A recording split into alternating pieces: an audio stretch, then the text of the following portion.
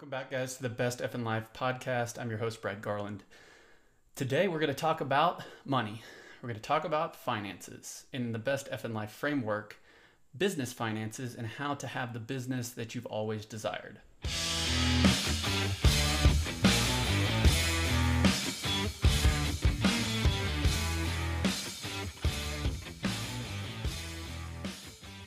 So I know when I start talking about finances or profit and loss statements or whatever, some people's eyes glaze over. However, it's super important.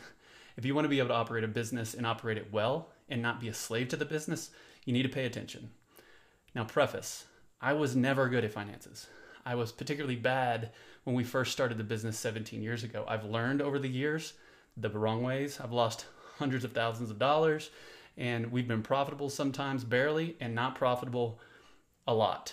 So when I came across this book, it really changed the way that I think about business and thinking about operating a business effectively and really growing it the right way and creating certain constraints in your business with your money to be able to ultimately have the business that you always wanted.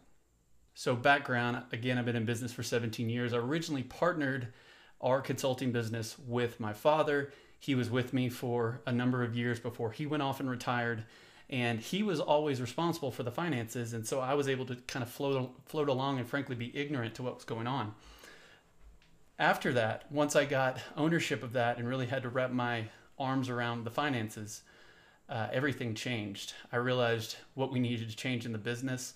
We weren't profitable at the time. We were losing money and we weren't managing it well. We weren't managing our cash well either. I even ran into issues of, so how much of this money do you put back in the business? How much do you take out as an owner because of the risk that you have taken by operating this business? How much is too much? How much is too little? How do you save for a rainy day? All those questions I didn't have the answer to. And again, this book was one of two books, I'll talk about the other one in another video, that really changed the game for how I think and operate a business. So people ask me all the time, what are your favorite books on certain topics, business, finance, leadership, whatever. This is certainly at the top of my finance list. The book is Profit First by Mike Michalowicz. He's a great guy. He's got a podcast. He's got a YouTube channel. I'll link up all of his stuff down below. I'm super thankful to Mike for creating this book. He also did another book called The Pumpkin Plan. I think his latest one is called Fix This Next. He does a series of different books. So, ultimately what Profit First is. Profit First, I just like to call, is a cash management system. And it basically helps you allocate where the funds need to go in your business. So the first key thing that you need to know about his book and how you need to start thinking about your business is in traditional business, the math, and I want to keep it real high level. You got sales minus expenses equal profits. That's what everyone's known since the beginning of business. Sales or revenue minus expenses equal your profits. He would say that that's wrong. What he would say is sales minus profits equal expenses. Now that's interesting. Why would he say that? Because if you don't have a profit for your business, then you're not going to be able to grow that business next month, next quarter, next year. So if you're not designating profits to put aside to be able to reinvest back in the business, to pay the owners, to be able to build a rainy day fund, then you're ultimately continuing to be a slave to your business because very easily you're going to use all the cash up, even if unintentionally do it. So first focus, sales minus profits equal expenses. Now, second thing, we've got to figure out a process, or what he's come up with is that having all your money coming into one account and going out of another account only creates the possibility of confusion. It also doesn't manage it particularly well to know what that speed of inflow and speed of outflow is going to be. And so he likes to use a multi-account setup to be able to actually go through and allocate into these different accounts. Just a bunch of checking accounts. It could be checking and savings, but let's just call them checking accounts, where these various different funds need to go. So where it starts is at the top is simply an income account. So you probably have a business checking account today. If you have a business, all the funds today are going into one place. So when we converted over to a profit first accounting system, the first thing was to take our business checking account that was taking all of our income and taking all of our expenses and just turn that into the income account, because we wanted to keep the deposits going in there and keep that easy. Then we had to create four other accounts. Okay. First is the what? Guess. It's a profit account. Then you want to create an owner's pay account. You want to create a tax account, and you want to create an OPEX or an operating expense account. Those are the four basically expense buckets or savings buckets, however you want to look at it, where when the income comes in, then twice a month, you're going to allocate funds into those different accounts based off of the percentages. And I'll get into how do you figure out your percentages. So first off, in regards to the accounts, realize not all banks like to operate this way. One want to keep it really easy. You need to find a bank if your one doesn't allow you to have multiple different accounts and is not going to charge you a bunch of fees for all these different accounts. There are banks out there that will allow you to create as many accounts as you want. I'm not going to name my bank, but we have the ability to create up to 99 accounts if we so choose, free of charge. They could set it up that way, and you need to find a bank that'll be able to do that. If you have to switch, I know that's a little bit of a pain, but again, with where this will take your business, it's certainly necessary to do. Side point, there is a network that Mike Michalowicz through the Profit First Network has created of CPAs that actually know this system and can help you implement it.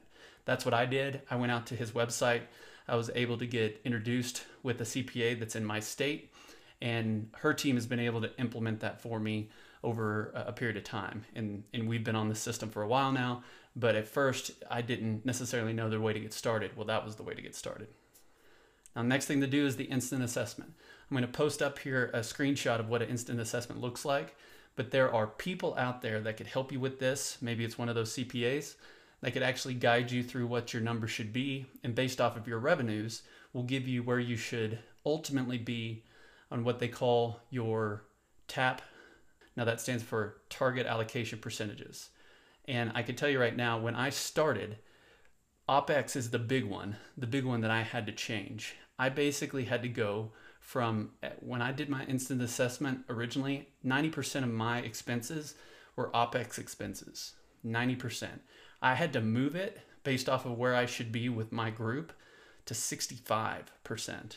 Now, yikes, 90% to 65%, 25% reduction of my OPEXs sounds daunting. However, again, the CPA that I've worked with, she's been great, and she's been able to incrementally move me that way over a number of different quarters. I think we did it over 6 or 8 quarters, a couple percentage points at a time. We'd add into the profit account, we'd take away from the OPEX account.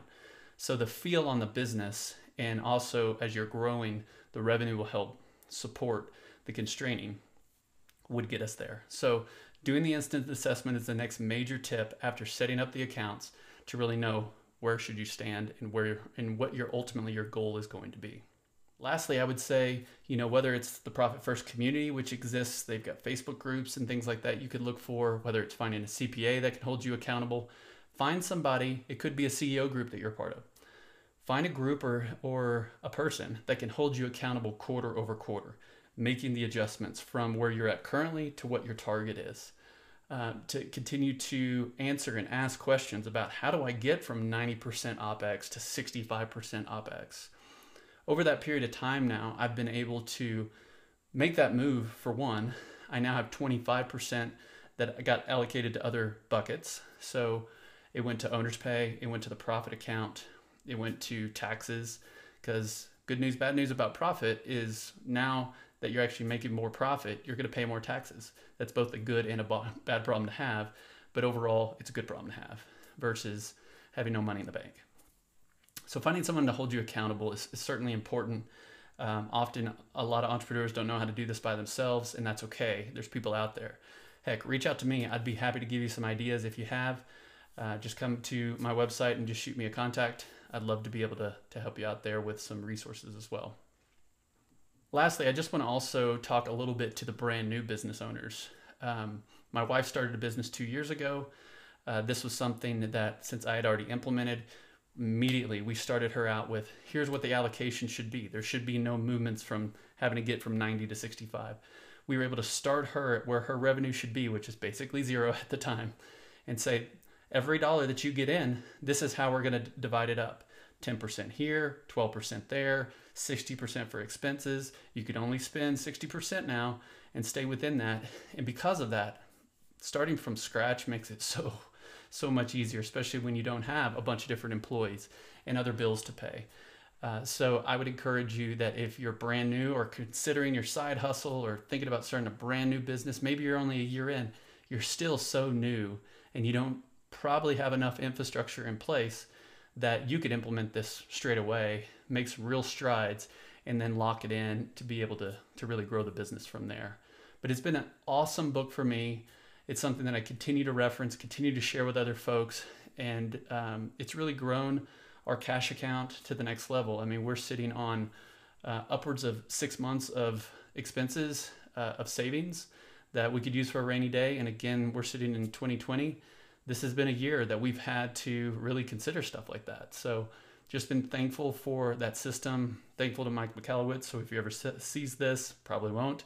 Thank you so much. I'd love to be able to shake your hand at some point, or at least fist bump in a post-COVID world, because it really changed my life and my family's life, and I'm thankful for that. So yeah, this book, again, it just changed the way that I think about business finances and operating your cash, and it's something I'd really recommend for all of you guys. So I'm going to leave it there this time, guys. I've got other books I'd love to share. If there's anything that you'd love to hear more about, whether it is from finances, business, personal development, self-care, I'm going to continue to play around in this effing framework that I call it, of different ways that you can build the best effing life you can. So you guys have a great rest of the week, and we will see you next time.